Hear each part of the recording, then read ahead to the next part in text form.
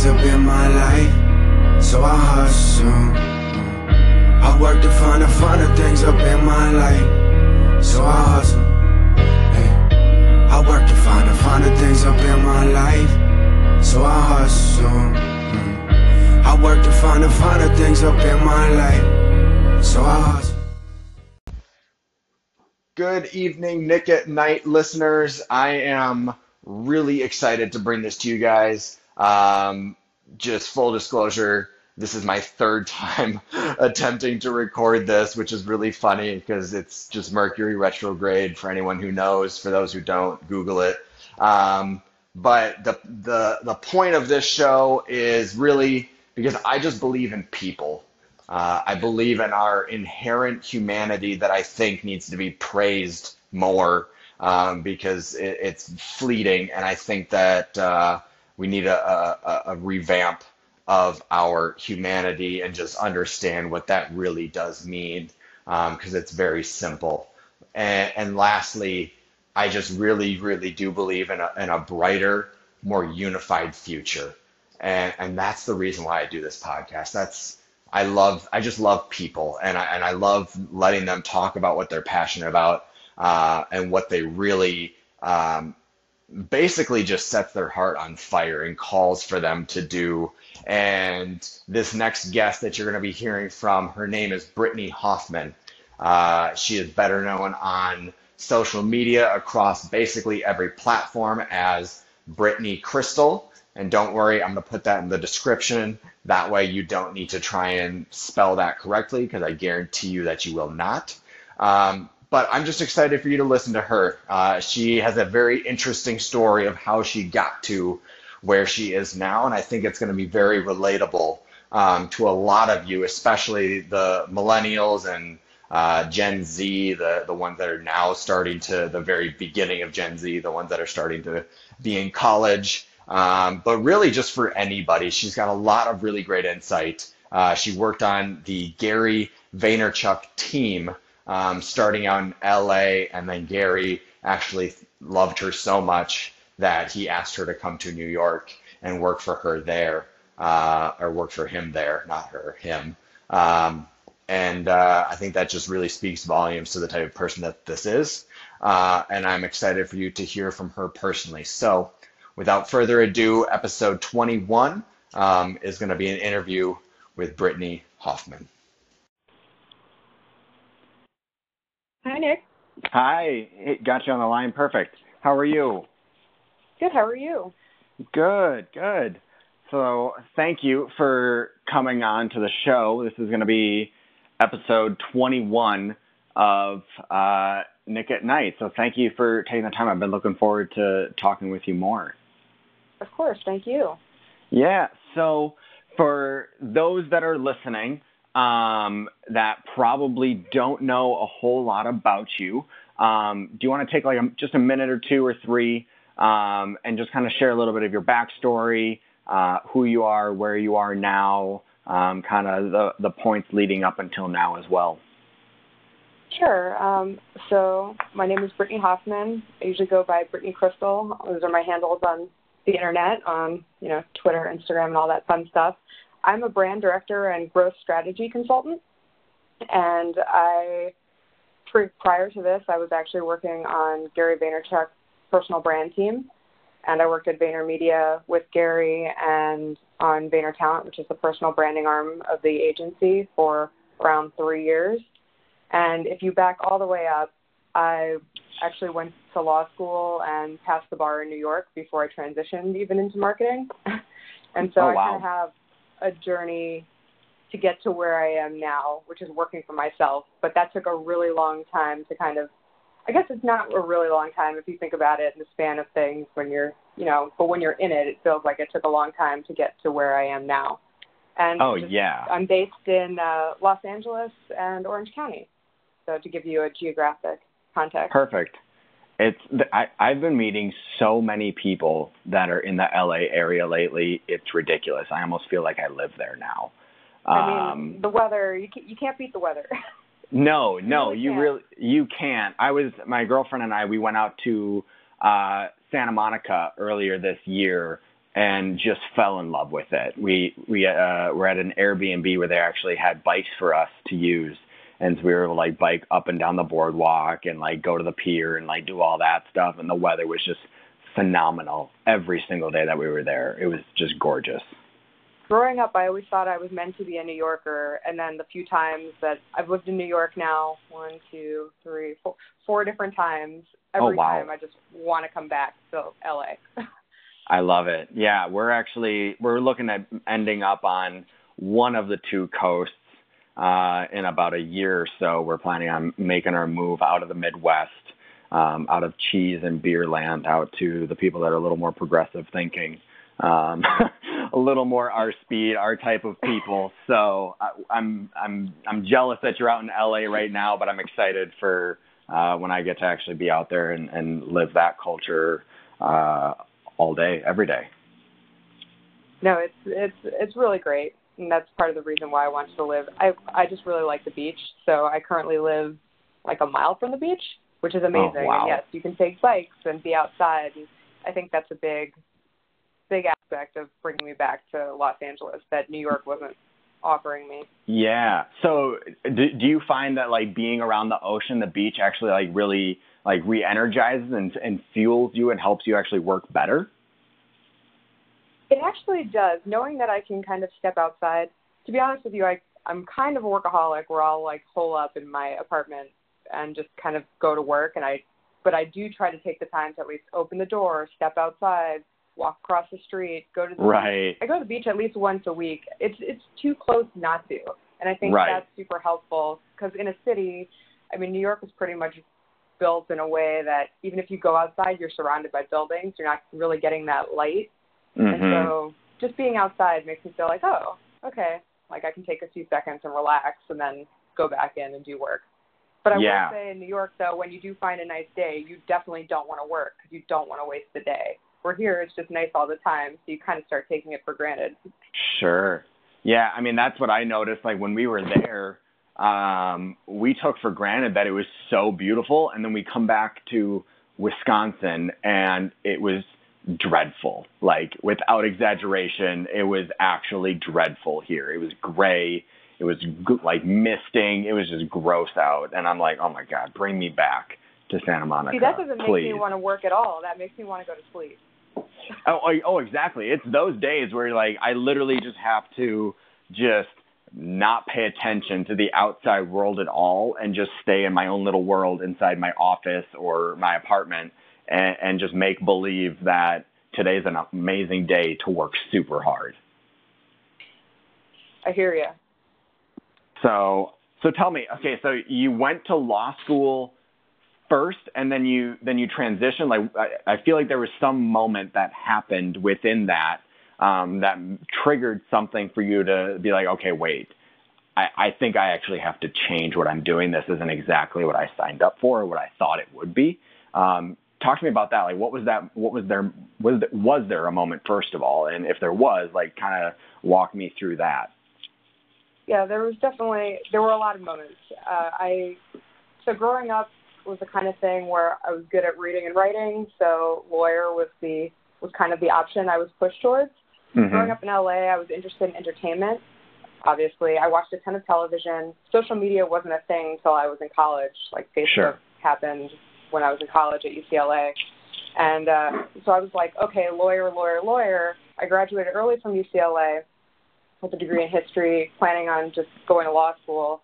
I worked during my year, I guess what would have been my fourth year of college, at an in-house legal department with Coldwell Banker, which is a real estate brokerage firm.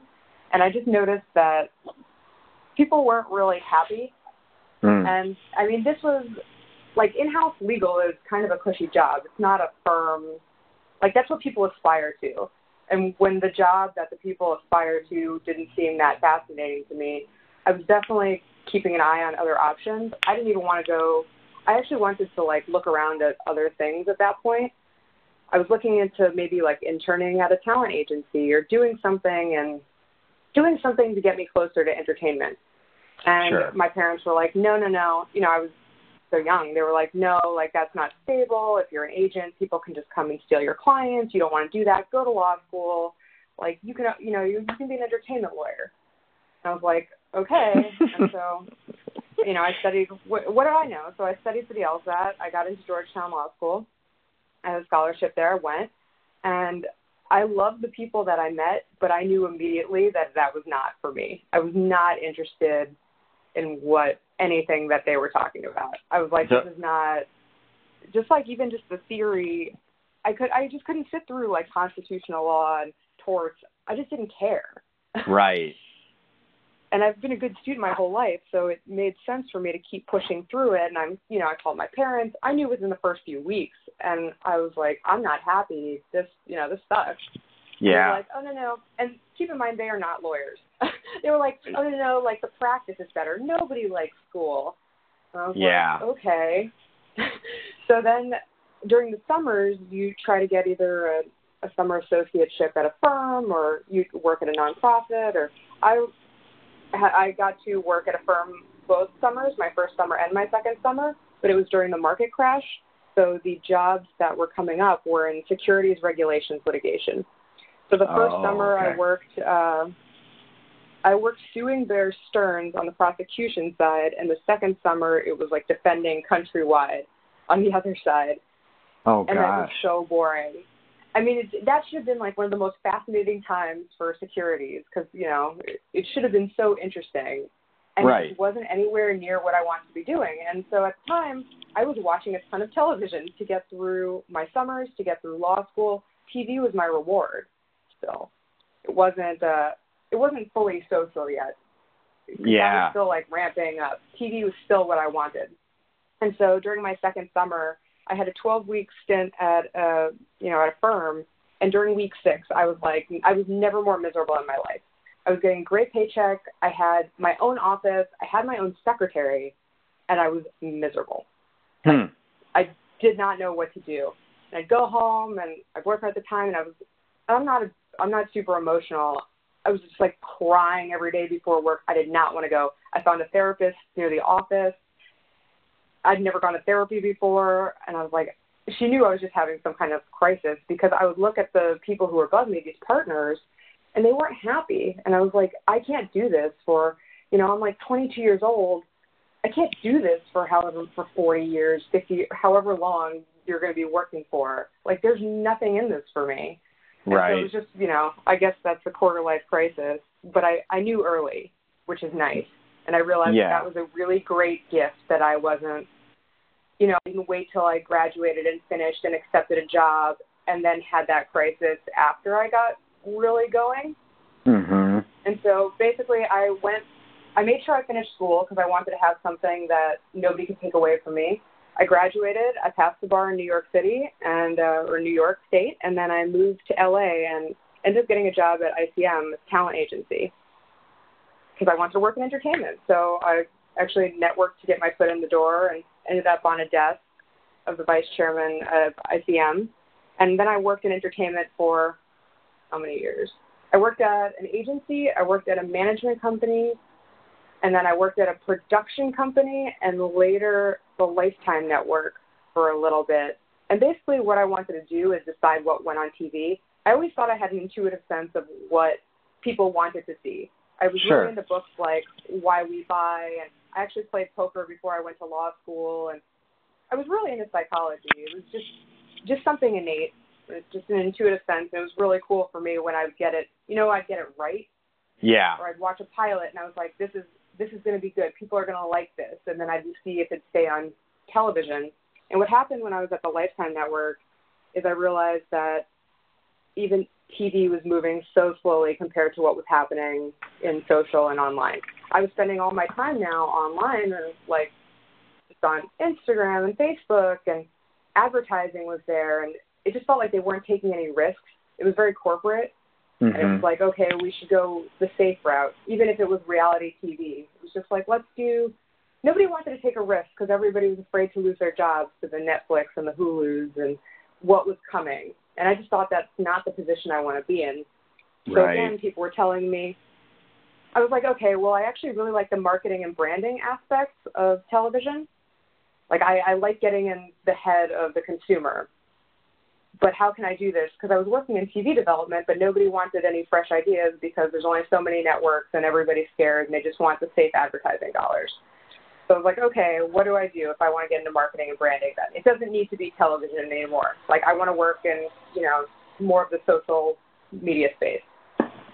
And I was told I needed to go to business school. So I started studying for the GMAT. And my boyfriend now, and this was in 2014, sent me a Gary Vaynerchuk tweet. I had no clue who Gary Vaynerchuk was. Yep. And it said he was opening an LA office and, they were hiring. And he was like, you should look into this guy. You should look into this company. Like, check it out. Like, you shouldn't need to go to business school. Just look. And I was like, okay, whatever. So I went to the website. I went to the careers page. I picked a job I thought maybe I could get in project management. And I applied. And I went through several rounds of interviews, and I got it. And that kind of started everything that honestly changed my life. It changed the direction I was going in entirely. Right. And, well, that sounds like that was like your first, that was like an actual like big break for you into you being able to start to build a career around what you actually really loved doing. Yeah, because every other job, and now I realize, has little bits of what I like to do, but this one finally started putting them all together. Yeah. And it's one of those things where you don't know unless you're trying it. And a lot of people get sucked into, and it's such an old mindset now that, you're going to have this job, you're going to have this career, and this is what you're going to do for the rest of eternity. Yeah. And that's just not the way it is. Yeah, and I almost like equate that to like the purpose. I almost see it as the purpose for dating. You date to figure out the qualities of the person that you actually really do like, and it's almost the same thing now with your careers in business. It's like you're just saying, like, it's no longer where you are with one company and you're loyal to that company for whatever reason or rationale you chose. But now you're just trying new shit all the time to figure out and pick and choose what you really love to do. And then you're able to put it all together in one career once you actually learn more about yourself and what you actually really enjoy doing. And I think people don't give enough time to actually learn about themselves. I was always, and I know Gary talks about self-awareness all the time. I was always very self-aware about what I liked and what I didn't like. So I knew pretty quickly if something wasn't going to work out for me. But there's still a stigma attached to, switching jobs, switching careers isn't easy. Even when I was doing it, my former classmates who were lawyers were like, oh my God, they were jealous that I was doing it, but they couldn't believe I was doing it.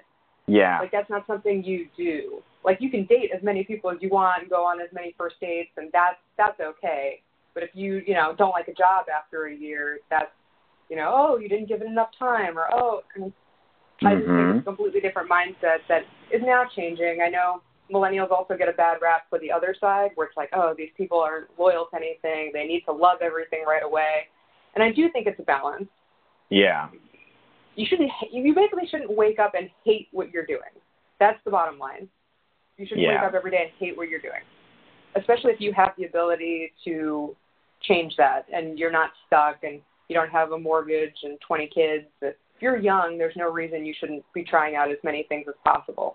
Right. So let's see if I'm curious about your thoughts on this. So with millennials, like what do you think that balance actually looks like? Because I mean, for me, I know I'm pretty stereotypical as far as like switching jobs, trying new things, doing all that, not being loyal to a company. I think it's more so we're loyal to people more so than a company, because the company doesn't act as a person anymore. It just acts as this entity that just is, just for shit's sake, basically, for most corporate companies. But like, what is that balance? What do you think that balance actually looks like between moving on and actually like sticking with something a little longer? It's interesting that you bring this up, because this is something that I've been dealing with, I guess, over the last couple of years, because at the end of the day, even though I was working for VaynerMedia, the person I was loyal to was Gary. Mm-hmm. And as the CEO and as my boss, and the reason I stayed so long was because of him. Like, it was my longest job of 3 years, because I was, working at these other jobs that didn't suit me and didn't make sense, and the culture wasn't there. And I think it does take that personal touch, that personal just tie to it to make you want to stay and be loyal, or it needs to be hitting some other mark that you need. Like, it needs to be fulfilling you in some way. But right. I think for companies like Vayner is a corporation now, or it always was Yeah. a corporation, but it's corporate. It's probably around at 800 people. It's hard to maintain that feel, but I know he really tries. And I know for me, if he didn't exist there and it was just, just like any other company, I wouldn't have stayed. Right. So I think that's something for people to look at when they employ anybody at this point. Like, Yeah. you want to be treated like people, and you want the people up top to care about the people on bottom, and it should be more of like a human community.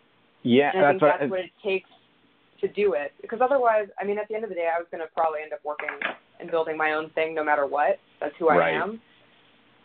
But because of the people and the human aspect of what he had built, I was interested in staying longer than I would have anywhere else.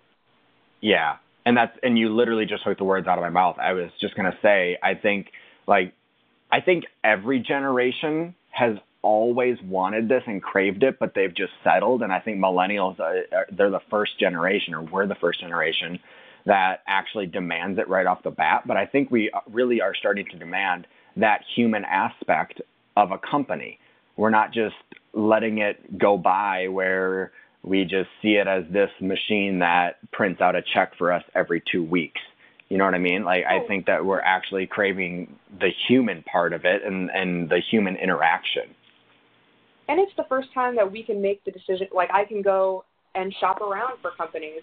I can go look up if I wanted to go work at another agency. I could reach out on LinkedIn to somebody at every agency in New York City or in Los Angeles or in Orange County. I could, I don't know how many people would necessarily respond or write back, but if I feel like it, I can probably go after a good ton of people and actually have that option and get my foot in the door at very least and take a crack at working at these places.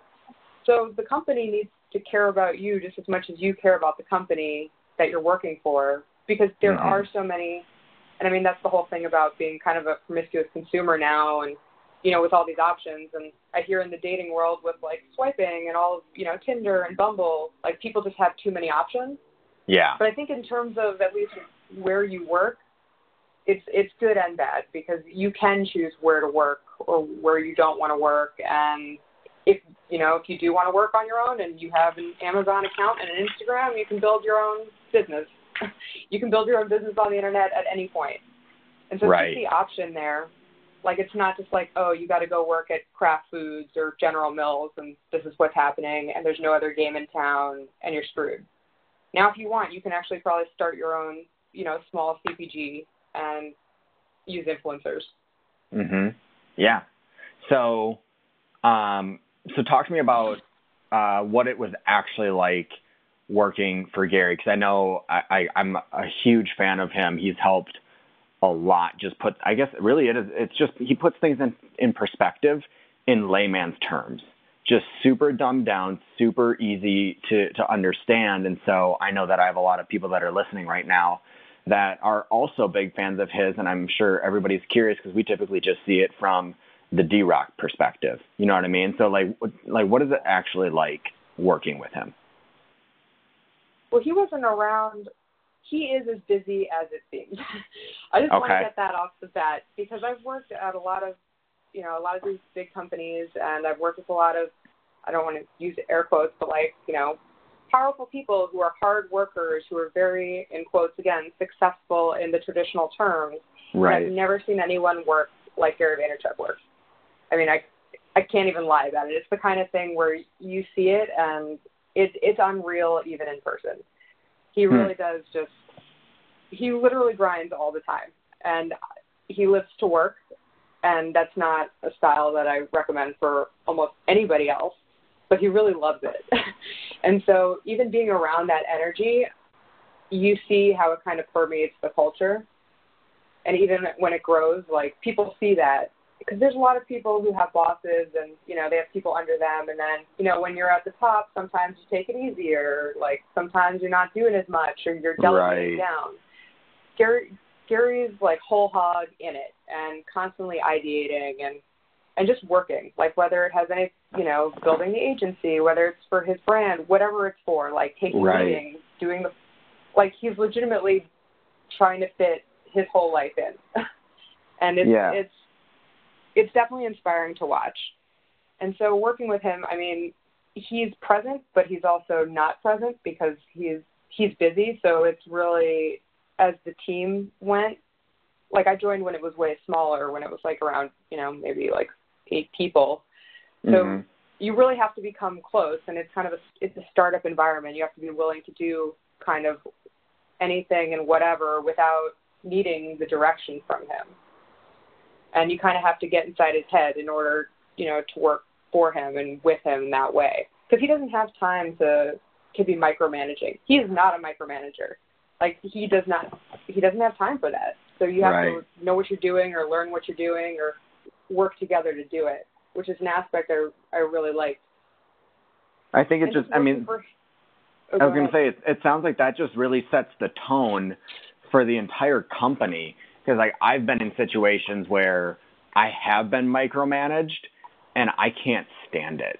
I don't know anybody that honestly loves it or could stand it. Like, oh, my God, it's like, get off my back. I know what I'm doing, But I think for him, like, since he just, like, almost to an extreme doesn't micromanage, I think that just builds, from the outside perspective looking in, it looks like it just really builds that forever, that startup feel. Like you were just saying, like it really pushes people to try their best because they know that they're not going to be micromanaged, but they know they have to do a really good job. So it sounds like it just delegates responsibility instead of delegating tasks, I guess is how I would kind of phrase it. See, that startup feel is why I was so happy doing the job that I had. Like it just made me feel good to know that we could also, Gary's also willing to experiment on himself before anyone else. And so like experimenting on his team kind of leads to what the rest of the agency does, because if you have a huge client, paying a ton of money, they're not always down to try out some experimental, let's say like influencer work when influencer was just like starting. They're like, no, like I don't see the ROI here, blah, blah, blah.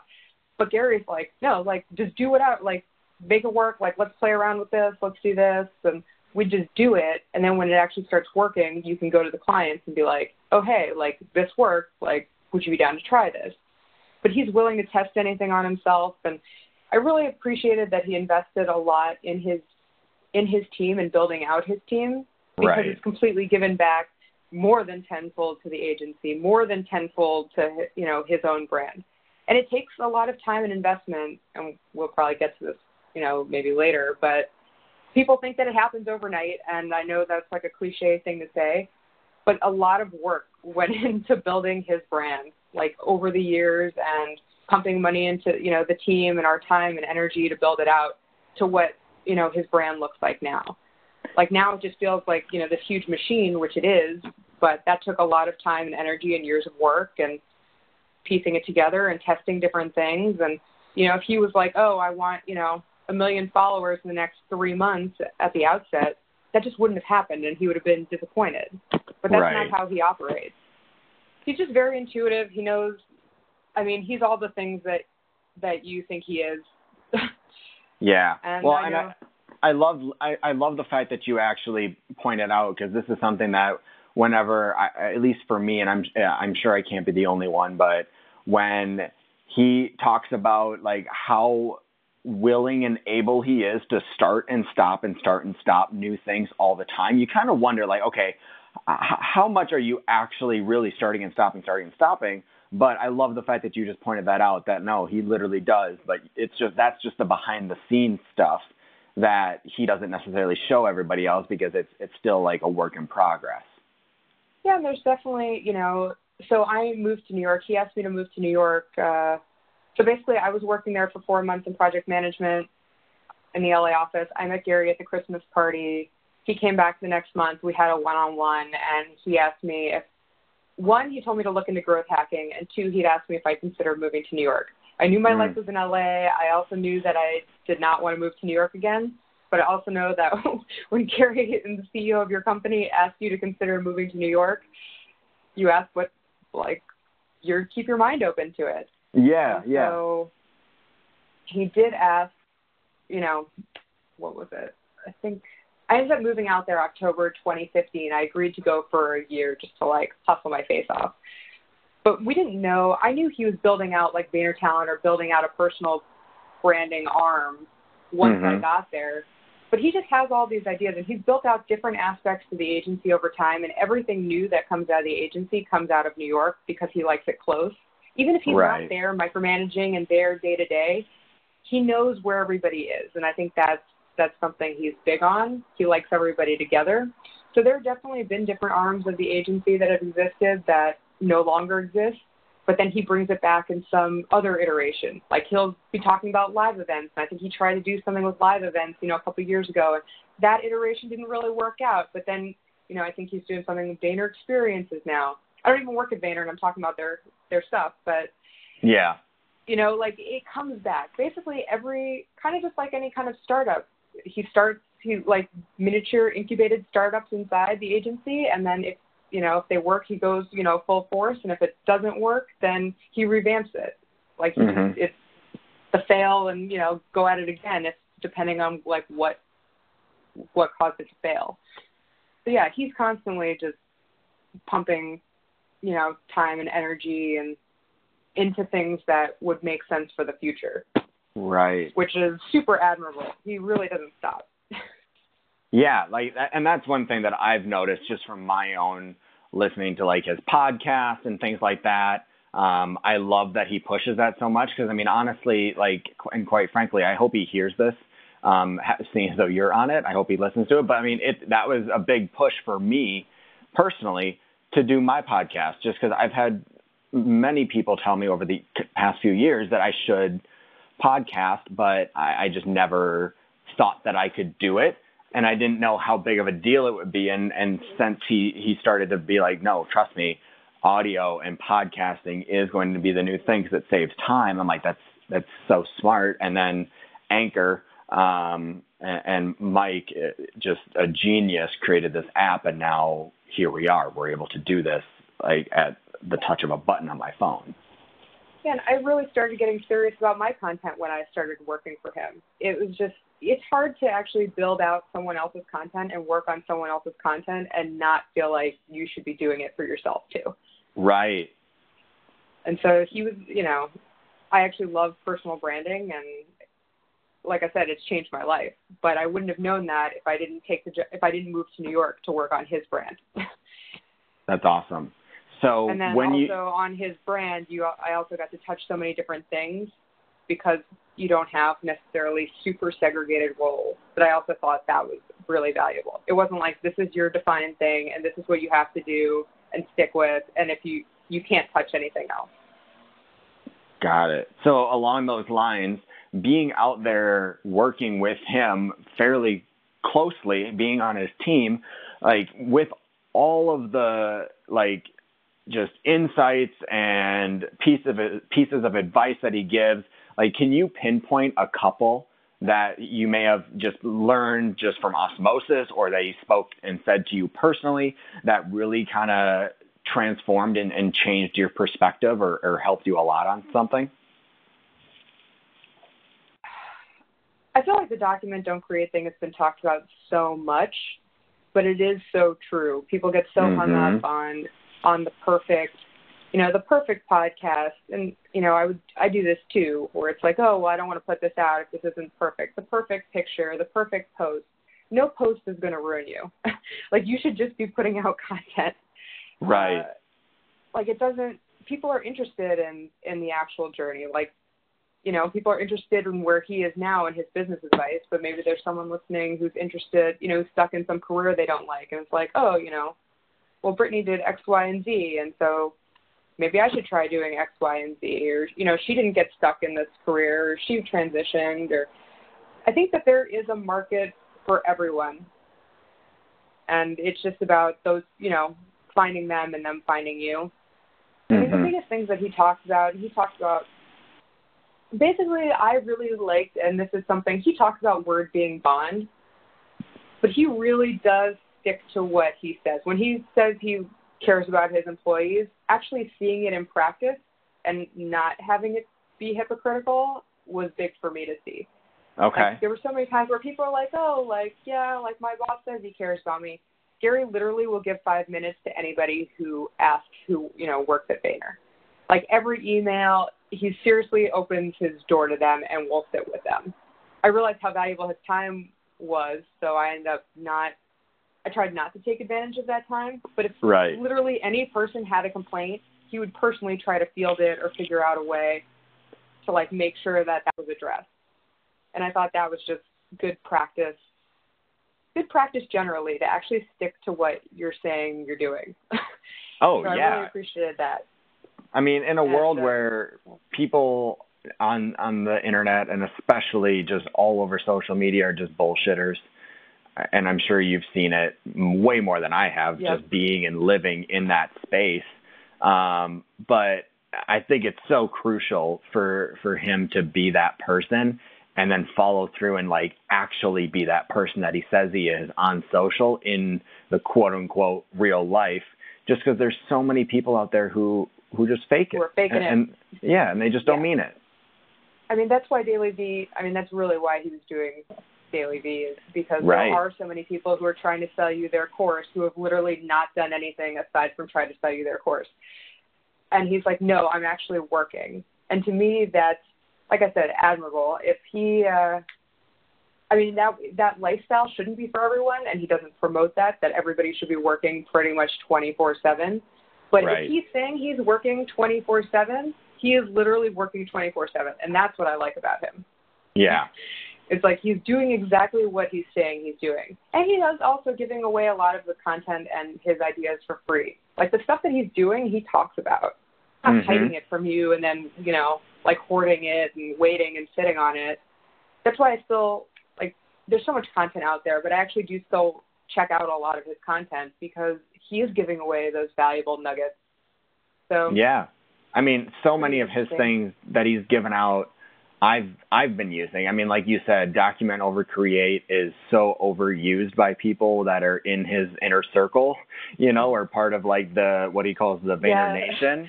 I just totally feel like I'm regurgitating all of this stuff all the time when I talk about self-awareness and I talk about these things, but they're universal concepts and they make sense.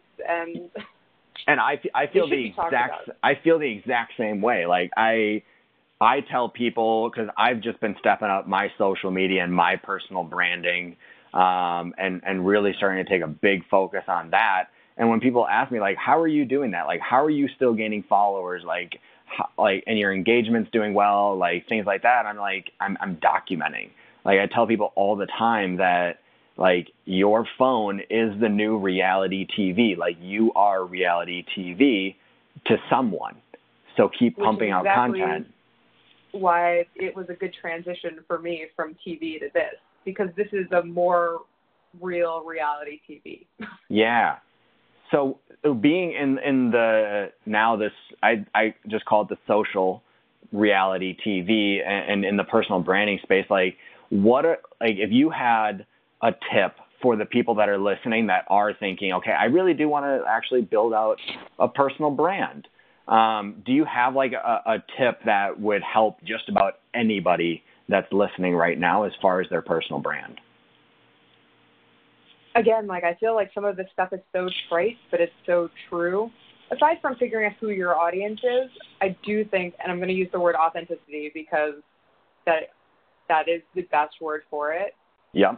Being authentic to yourself, just whatever it is, like staying consistent in terms of, and you'll figure out your own voice over time as you're posting, but keeping consistent posting plus like refining your voice, your authentic voice would be my biggest tip for anybody, because the people who like it will find you.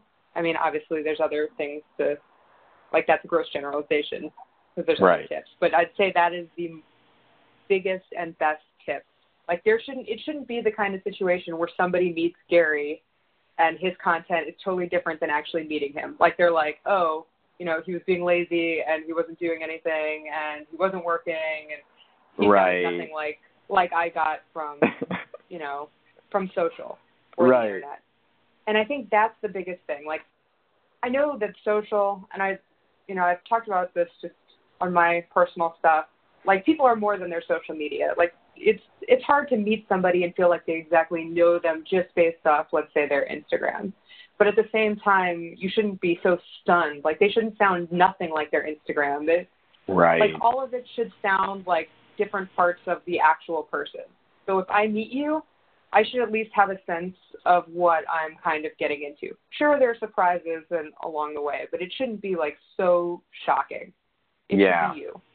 And I think that's the consistency. Like, ask the question, if somebody meets me, would they be surprised that this is me?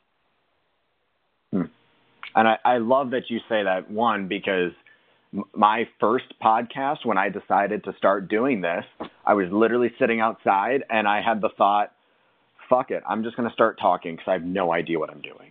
And that was the first thing that came out of my mouth, was talking about being authentic and actually having your own voice come through. And then I started relating it to, like, podcasting, and you started your own podcast here on Anchor as well. And it sounds like you just barely touched on it now, but I'm gonna get into that in a second. And I'm sure you're kind of finding this the more that you do it, but it's, for me at least, I'm finding my voice so much faster through audio than I was when I was first trying to figure out, okay, what do I want my content to look like on Instagram? Like, for me, it's just so much more intuitive to make those tweaks and sound more like your authentic self when I'm speaking, rather than when I was making posts and I was trying to figure out, okay, what do I want this to actually look like? Yeah, that's a great point. And I'm finding that right now too. I've spent so much time in Gary's world. There was a point where I was writing all of his articles for him. And so I started translating things in my mind out to paper. So I'm used to giving my thoughts on paper instead of, I'm definitely used to talking in person, but not so much in the podcast realm where it's like, okay, I get on and explain. And now that I'm doing this, it's just so much easier. It's definitely going to become my preferred method, but it's figuring out how you present yourself, how you present your story. I haven't done a ton of podcasts yet, but I do know that when I listen to, various podcasts with the same person on it, it varies depending on what the, podcaster asks them. But everybody kind of has, like, a shtick or a spiel that they kind of go into, and then it veers off. And I think it's just refining that and getting to that point where you're just completely comfortable with yourself and telling your story, that you don't need to, like, put it in a post. You can just talk about it. Right. And so I really do like the audio medium. So, interesting perspective that I just had earlier today. So with Anchor, those who are listening on, like, other podcast providers like Apple Podcasts and Google Play Music, so, like, on Anchor, like, we can have call-ins, right? And people can call into your station and give their 2 cents on whatever your segments are for that day. So I just started this morning, because I'm starting to get some more call-ins, which I really love and I want more of. But I literally would play their call-in, and I would respond, like, my little bits of, like, right, yup, okay. Like, I would do those things out loud while I'm listening to kind of put myself in that perspective of, I'm talking to another human being. I'm not just talking into my phone. And so I don't know if that would help you in, like, figuring out audio and, like, your podcasting voice and, like, that kind of a thing.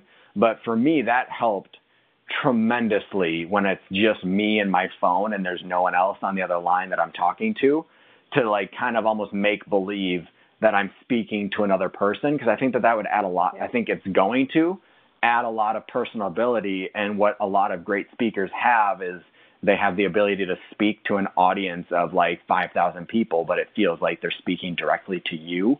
And I think that, at least in my mind, and we'll see how it goes as I continue, but kind of pretending that there's someone that I'm speaking to directly, I could already feel just a shift in how I was talking and how I was responding to these call-ins just earlier today. Yeah, and audio is great because it is an ongoing conversation, even if maybe you can't hear the other person on the other side. because like on Instagram, like I can put out a post and sure, like people can comment and I can respond. But like once that post is done, it's not like the next post necessarily ties to the post before it. Like we're probably like I can be on to another conversation where this feels like you can kind of keep it continuously going. And I just really like the audio aspect because it's a way that I can show another aspect of myself that like Instagram definitely can't show, or basically like if I'm in a bikini on the beach and like I can write like some in-depth posts about social media, but I think it really is helpful to hear me actually speak about it. So that way, you know what I know or don't know, or if you wanted to pick my brain, or it's just way more of a conversation. It's just rounding out the person. I just think it's super valuable because I don't think anything rounds out a person better than, well, aside from meeting them in actual person, talking to them. Or hearing them speak. Yeah, no, and I couldn't agree more because, and I can hear it just like, and I'm sure you know this, but me having the conversation with you or listening to your podcast, I can hear and feel the passion in your voice so much more than you could reading text, because when you're reading text, you're reading it in your own voice, not theirs. And that text is then blanketed by your bias for the day. Like if you're in a good mood, you're going to read it differently, or if you're in a shitty mood, you're going to read it differently again. But I think with audio, and like I've noticed this with the couple of times that I've listened into your station, like it doesn't matter what mood I'm in, like your mood comes through because it's your voice, your inflection, the way that you speak. And I just think that that's so valuable. And I've noticed that just for me, because I just connect better with people when I'm talking than through messages, like most people. But audio just gives you that ability to do that on a much larger scale and just, I don't know, like you said, it just rounds people out. You're allowed to actually see more of who that person really is just by listening to their voice. It's interesting you say that because marketing itself, brands right now are trying to figure out how to use text messaging to get to their consumers. And they're coming up with, like bots are kind of the first stage of that. And there's just some things that do not get translated via text. There's just that human element. And I know that they're going to, humans are going to need to run those, the text for those brands. But it just reminds me that, I'll put I can put a tweet, and for the most part, most people understand what I'm saying. And then there's always like one or two people that read it basically wrong, but they're reading it in a way that's right to them, but it's completely not what I was saying. And maybe if I said it out loud, they would be like, oh yeah, no, I understand that. Or maybe they just wouldn't get it anyway, which is fine. But at least I want to give my content the best shot that I can of being understood in the way that I want it to be understood. Yeah. Well, it's context. When you speak, like for me, I'm doing way better with this conversation that we're having than I have in the past. But I have so many side tangents and side thoughts, and like, thank God I was blessed with the ability to bring myself back and kind of make a full circle. But like with this, you can actually just give context to what you're talking about. You know what I mean? Like it's not a 140 character tweet where it takes you 6 tweets to make a full, complete thought if it's something more complex than what 140 characters can hold.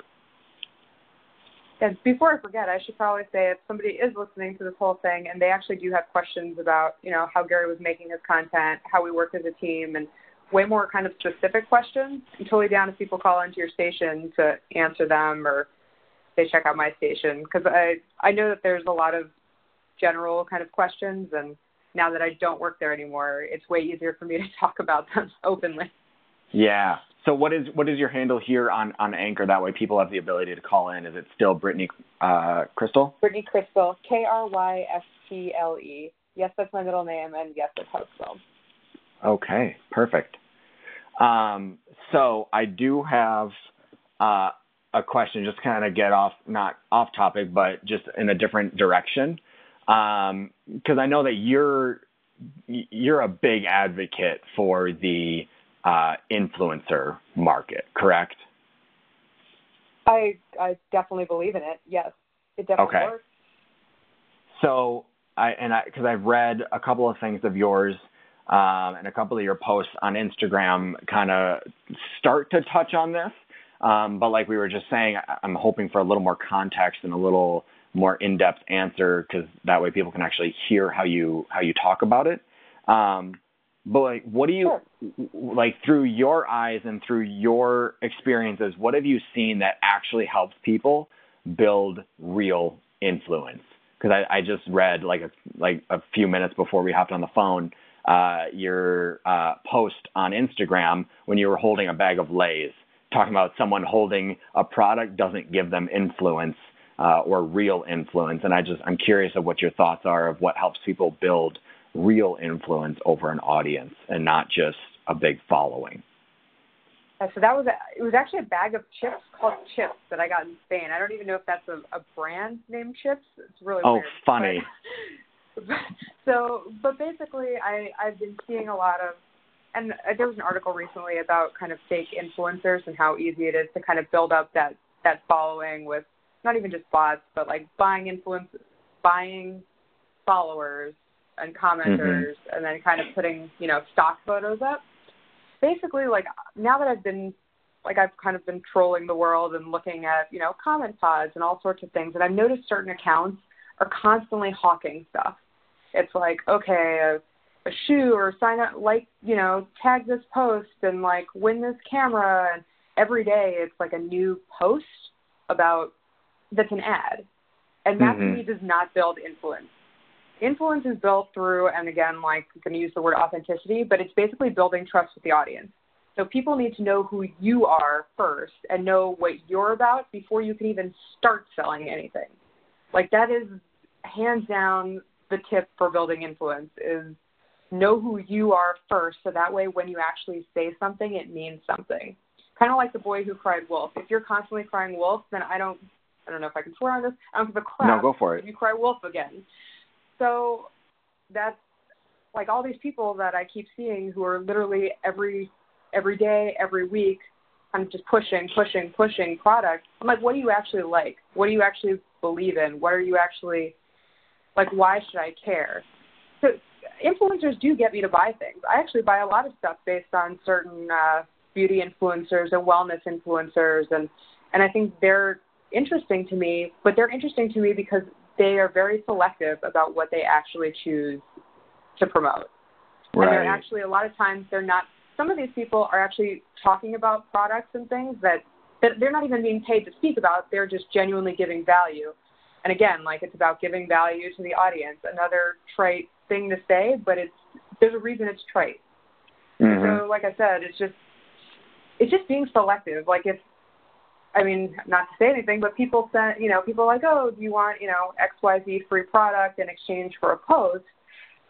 And 9 times out of 10, it's a no for me, because that doesn't speak to who I am. And like, even if maybe it would go with my page, or I could hold it and be like, oh yeah, like, I'm an influencer now, in quotes, because I'm promoting this. Right. I don't think that has the power of actually me waiting until I have something I actually want to promote and talk about, and then people who know me would be like, she really likes this thing, whatever it is. This podcast, this product, this shampoo, this anything. And so it's building up that trust and knowing that those recommendations are actually valid. I legitimately seen accounts that, like, minimum 3 times a week are just like, hashtag ad, mascara, here's posing with this, this other thing, here's these shoes. Yeah. And it's just like, I don't listen to anything like that they have to say. It's just spam at this point. So that to me is not an influencer. But they have a lot of followers, but there's nothing, like, I don't know who they are at all. I don't even know what they stand for. Like, what are they about? Right. And that's the problem. Yeah, like, what I was hearing the most is basically, like, you're just going to promote and sell or be an influencer for a product that you just believe in.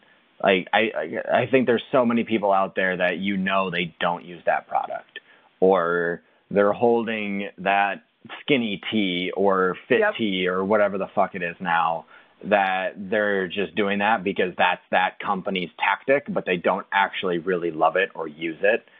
And so, like, And that so ends for up you, bringing down those companies. Like I know there's certain companies that were promoting, fitness supplements, but then you see that their people are all kind of fake. And then you're like, oh, well, these people don't use it. And then the product ends up going away.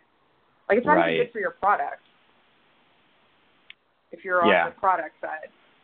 No, I completely agree, because I think, and for a lot of the people that quote unquote are calling themselves influencers, I think that they just don't understand that the fact that they don't fully believe in that product comes across so much in the post, even if they think that they're like making the copy perfect and handcrafting it and taking like an hour to make sure that it's perfect.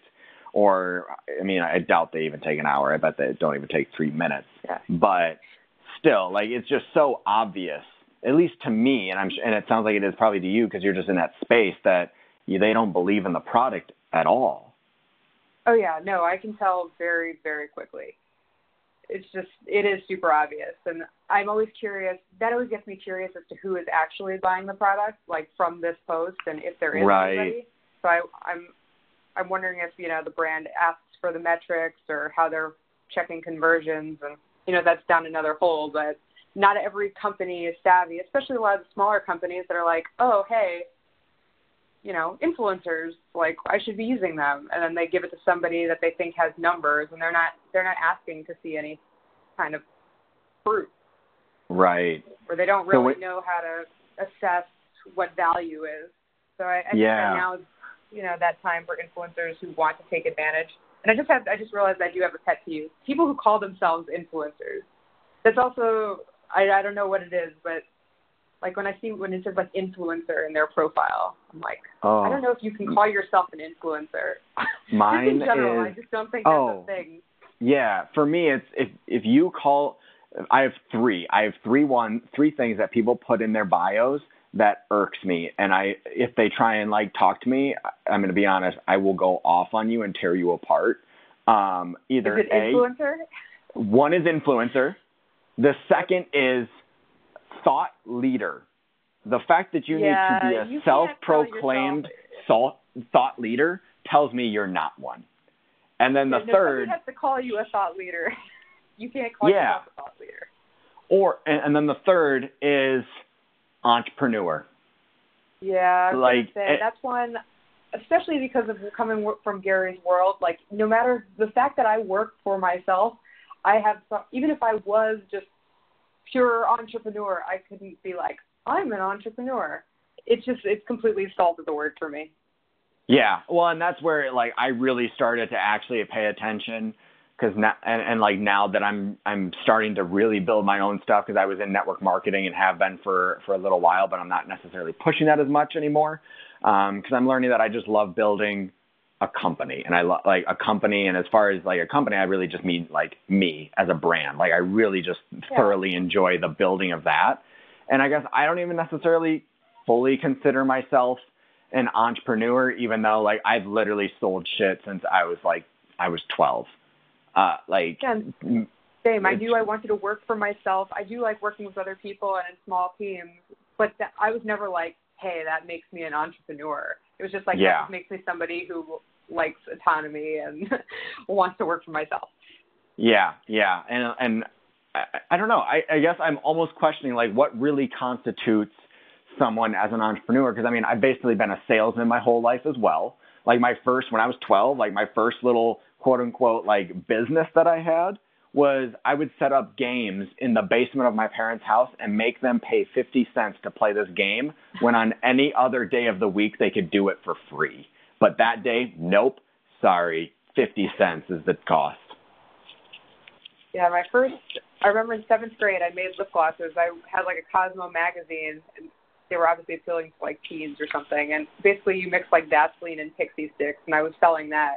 But I don't think that makes me made me a junior entrepreneur. But I think you really need to build, I don't even know if building a brand is a business, but I can't say that even if I just built out my personal brand, that makes me an entrepreneur.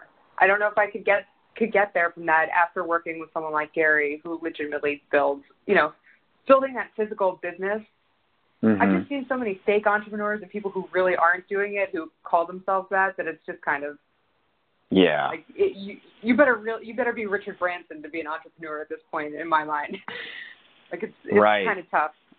Yeah, and I think it's tough to call yourself an entrepreneur. Other people should let you know that you are an entrepreneur. Right. And I think that it's being tainted more, and I think of it now because I mentioned it, by the network marketing industry, because it's so common for everyone now. Like I'm sure you get a lot of DMs of people trying to get you to buy into some opportunity or whatever it might be. But like, granted, yes, they are entrepreneurs in the sense of they own their own home-based business, but I guess I'm starting to question, like, are they really entrepreneurs, or are they just part of a big system and they just happen to profit very well off of it? That is a totally other. I mean, I'm sure there are people kind of in the MLM space who consider themselves entrepreneurs because they work for themselves, but they actually work for a company, even if they're not, full-time employed by a company. I mean, that's a whole other rabbit hole. Yeah. We don't need to go down that right now, because I'm sure I'm going to have people that are part of the company or part of my downline that are listening to this and like, he said what? So just don't put influencer in your profile or thought leader. Yep. And then you're good. No self-proclaimed. Yeah. Okay, so I have one last question before we kind of wrap things up. Where do you see marketing going in the future? Like, future being the next 10 years. 10 years. I mean, 10 years is a lot of time. We can go shorter. We can go 5 years. Well, definitely a lot. So one of my clients invests a lot in the message text space, and I see that is something that's up and coming. Like that is, I mean, it's here, but it's not here yet. There's going to be a version of more texting and more. I actually signed up for I've been getting texts from, and I'm kind of annoyed by it, a salon and a boutique. And I kind of have a strong opinion on, I'm actually going to write a piece on this. Like, brands, I'm going to text you brands, like you don't text me. I think that's the new wave of where it's going. It's going to get more intrusive into the spaces that they're not yet. And I think a lot of those, like texting is very personal. And sure, there's going to be AI and bots, and I don't think 10 years we're going to have, people talk about VR. I think we're still far out from that. But I definitely think marketing, the influencer space will become it's already saturated, but way more saturated. Brands are still figuring out social media, but I think they're just going to be pushing into these other spaces where they think that there's room. And I think text is the next big thing that people are going to be coming after, that you'll be, and it is annoying because if you're not texting them for like a customer service thing and they're texting you, that's the space where, your family, friends, you're waiting for something important, your clients are supposed to be reaching out to you, and then you look and you're like, 15% off whatever crap that I didn't even want. Like that, I think that's where it's going to enter. And then I just don't want text to become like email, because I'd rather brands email me than at that point, because I shouldn't be ignoring text.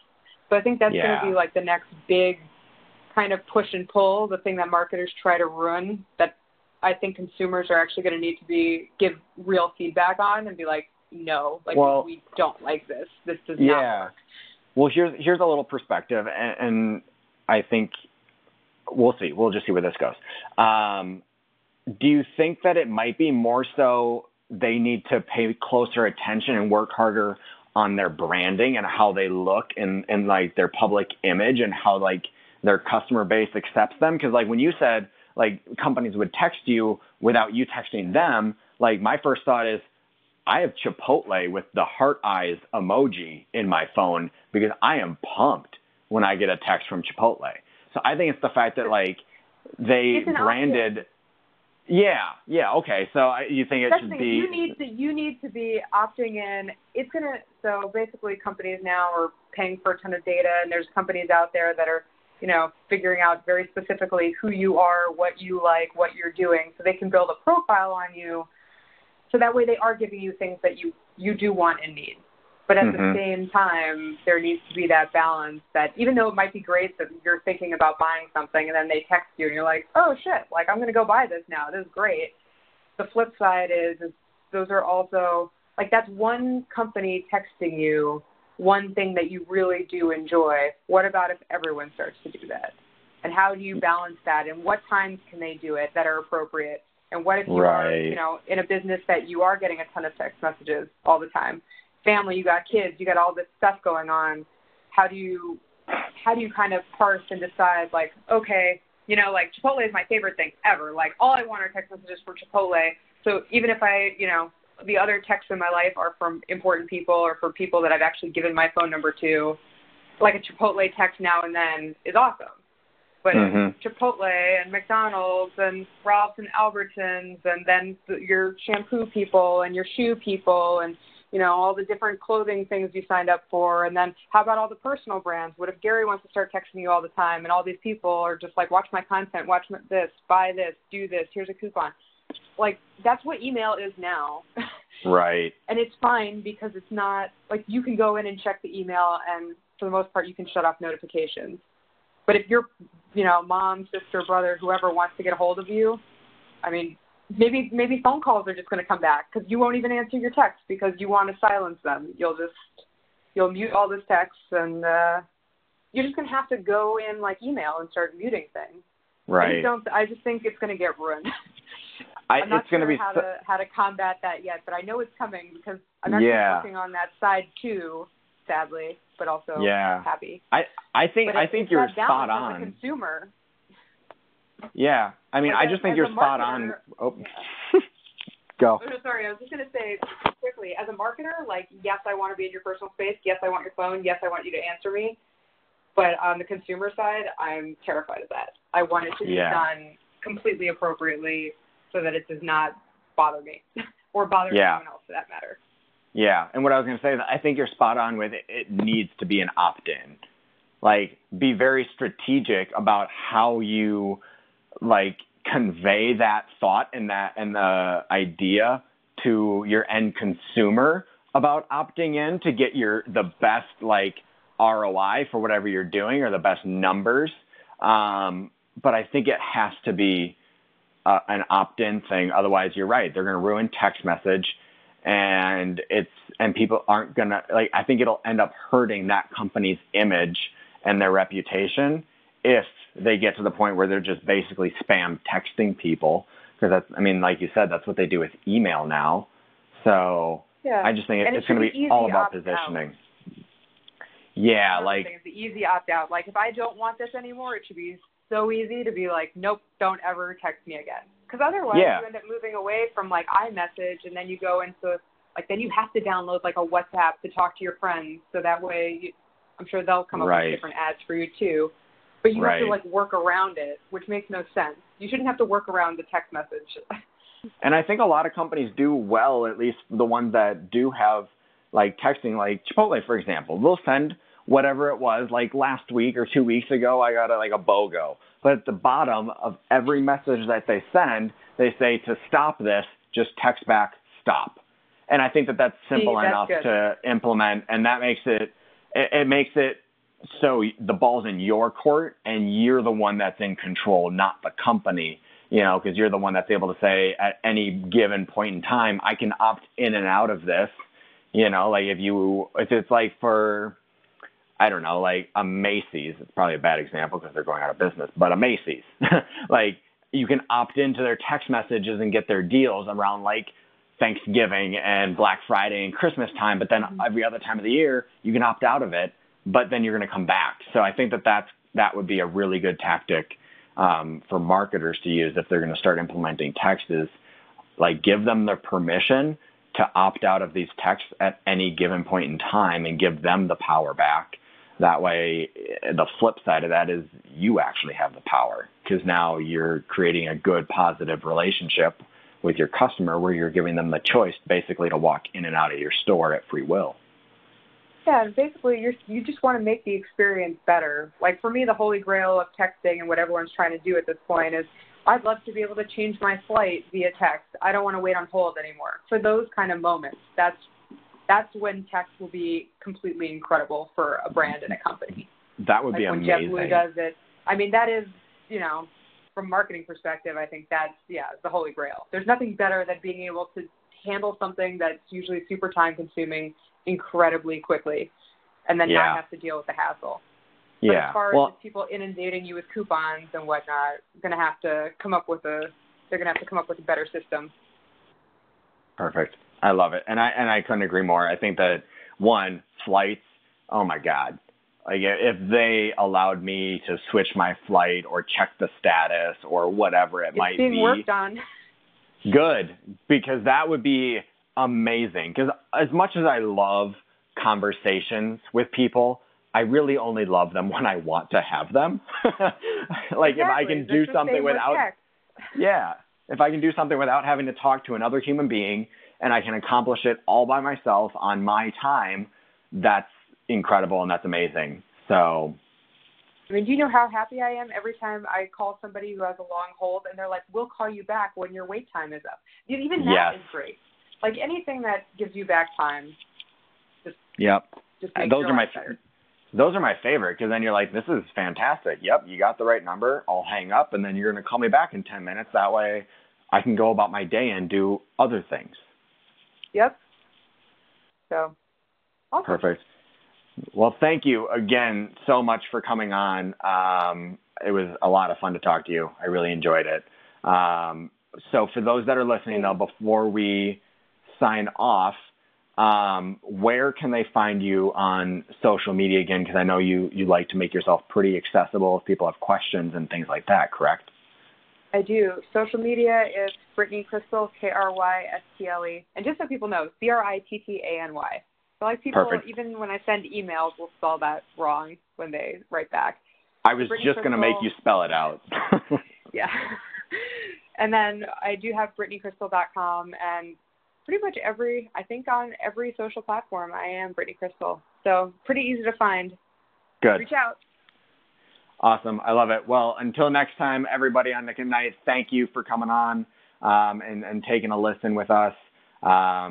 Exclusively produced here on Anchor. Things are about to switch up a little bit, and I'm excited to reveal that stuff to you guys later. But I can't do it quite yet until it's fully in the works. But Brittany, one last time, thank you so much for taking the time out of your day and coming on to the show. Thank you so much, Nick. It's awesome. Awesome. Take care. Bye. I work to find the finer things up in my life, so I hustle. I work to find the finer things up in my life, so I hustle. Hey. I work to find the finer things up in my life, so I hustle. I work to find the finer things up in my life, so I hustle.